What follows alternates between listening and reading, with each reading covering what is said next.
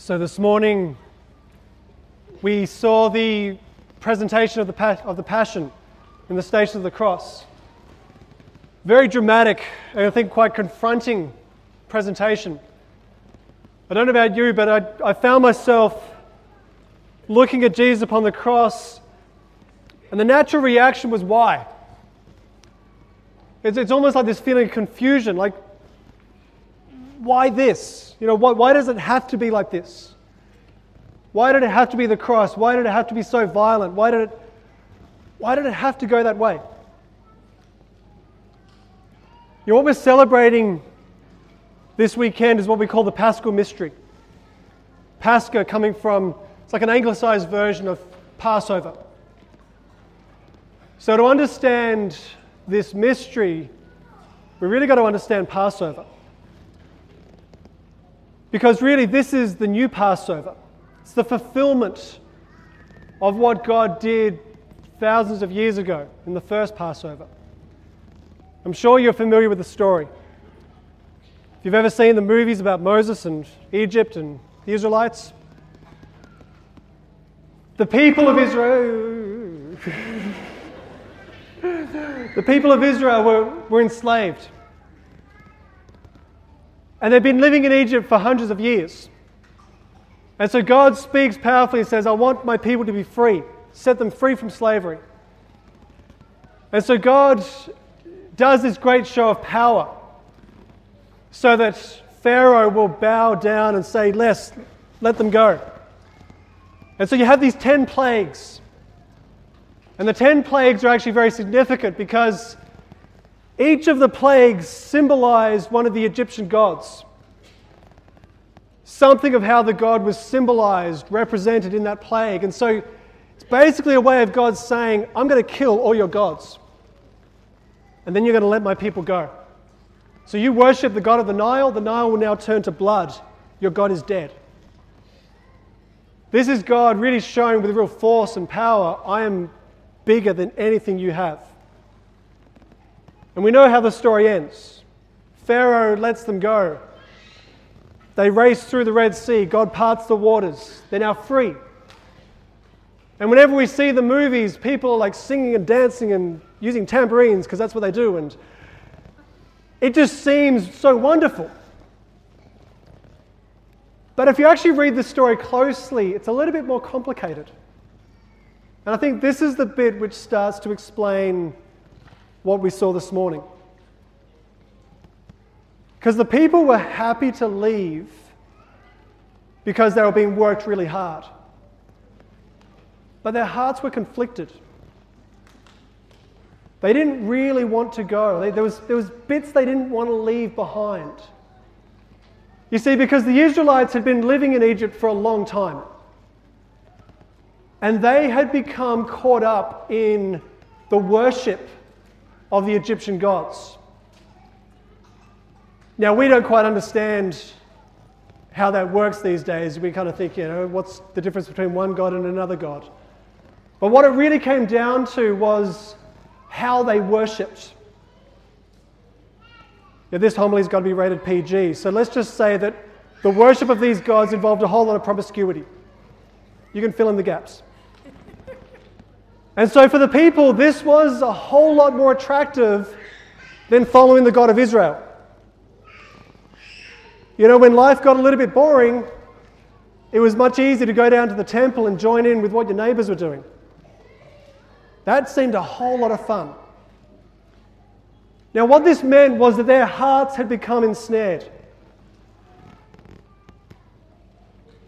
And so when God starts to show this great sign of power, this is not just God versus Pharaoh. This is God fighting for the hearts of his people. This is personal. This is for his children. So what God is doing here is he's trying to break down all the idolatry, all the false gods that they've become caught up in. And one by one, he's smashing them until there's nothing left. And so they leave with joy, but almost with a bit of resignation of there's nothing left to stay for. And what we start to see is They go through the Red Sea. They're delivered. They're now free from slavery. But what we find is that their hearts are still back there. Physically, they've escaped, but their hearts are still back in Egypt. Because not long after, Moses gets to the base of Mount Sinai.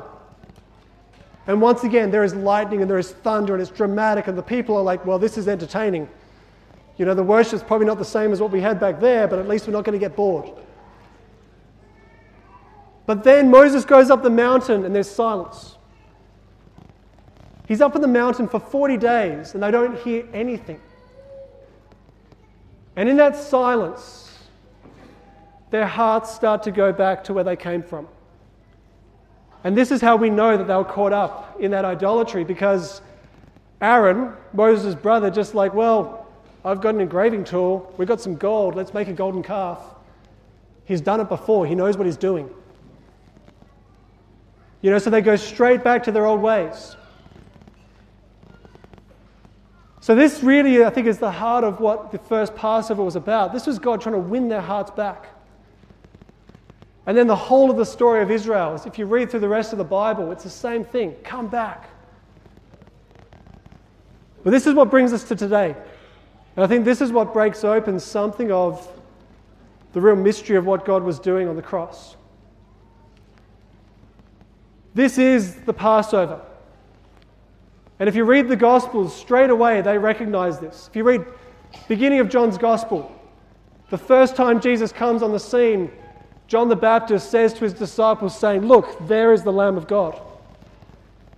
Now that's not just some pet nickname for his cousin. That's him saying, this is going to be the fulfillment of the Passover. Back then you had to sacrifice a lamb. He is the Lamb, the spotless one. So they know really clearly God is going to do something huge here. This is going to be the fulfillment of what happened before. And it builds, and the story builds up until what we just heard here now. This spotless lamb, the God himself, is now sacrificed on our behalf so that we would be free from sin, so that once again we will be delivered from slavery. But there's one really interesting part about it. In this Passover, there's no plagues. The plagues are missing. And I think that's got to be a big question for us. In the first one, it was dramatic. There was no doubting the fact that God was present, that God was bigger than everything else. And you were almost compelled to have to follow him. But in this one, Christ hangs upon the cross in silence. Why? I think the difference is this. In the first Passover, they really had no choice. Everything was destroyed. There was nothing left to worship. Even if you wanted to, you could not go back there. But what God does here is he gives you complete freedom. And upon the cross, as Christ is lifted up, he puts before us this contrast. It's as though what he's saying is, look around you. Look at everything people are worshipping. Look at what you are worshipping. Even if you don't believe in God, you are worshipping. Everybody worships something. Look at what you are worshipping. Everything, every one of these gods is saying to you, if you buy this, you'll be loved. If you have this, you'll be loved. If you do this, you will be loved. If you lower your standards enough, you will be loved. If you degrade yourself, sell yourself, you will be loved. But Christ gives the comparison, and he stands before us and just simply says, you are loved. He opens his arms and he says, this is how much you are loved now. It's your choice. You have absolute freedom as to how you are to respond.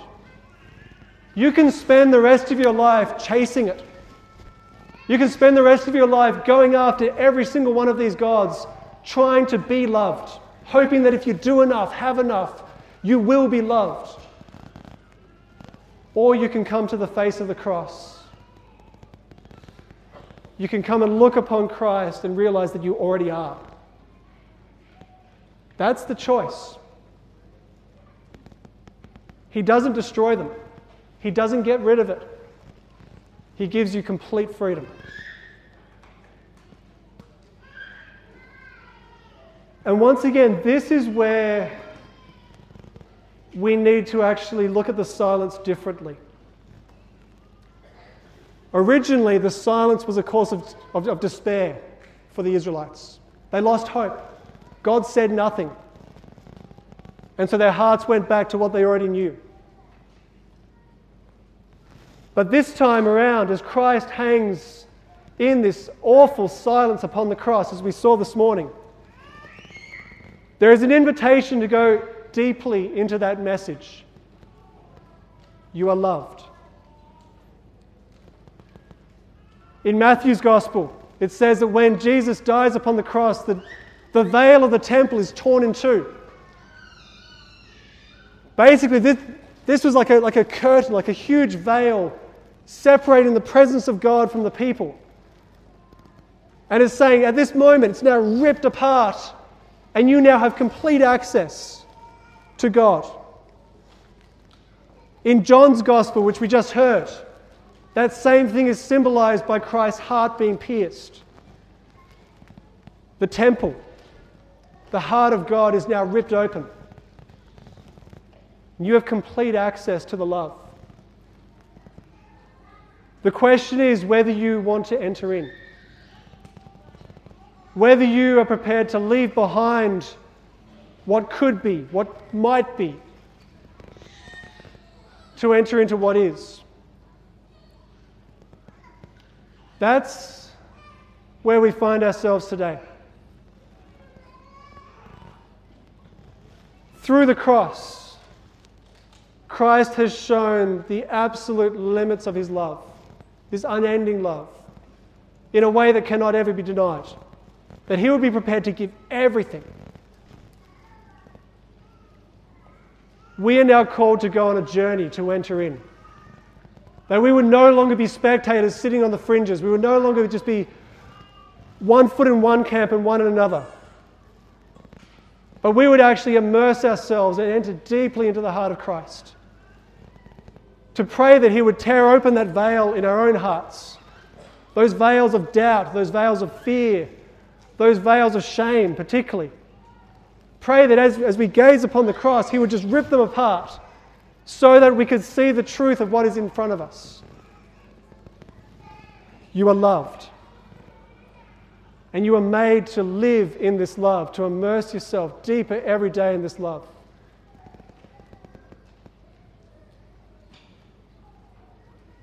So as we go on today, we're going to have a chance to come forward and venerate the cross. And I really ask you to pray that God would tear open your own hearts, particularly the shame, anything that would hold you back, anything of those fears of what I've done worshipping these other gods in the past. He just says, come. He just opens himself with complete mercy and says, I'm not thinking about the past. I just want you to enter into life. So as you come forward for the veneration today, I want to really encourage you to make this your simple response of stepping forward and just asking the Lord to reveal something which can be so hard to understand. When we look at the cross, all we see is the violence, all we see is the blood. But let's pray that God would really soften our eyes to see the heart, to see his message spoken personally to you. Let us leave behind everything that was in the past. Let's make this completely free choice to now step into life, really immerse ourselves into his love.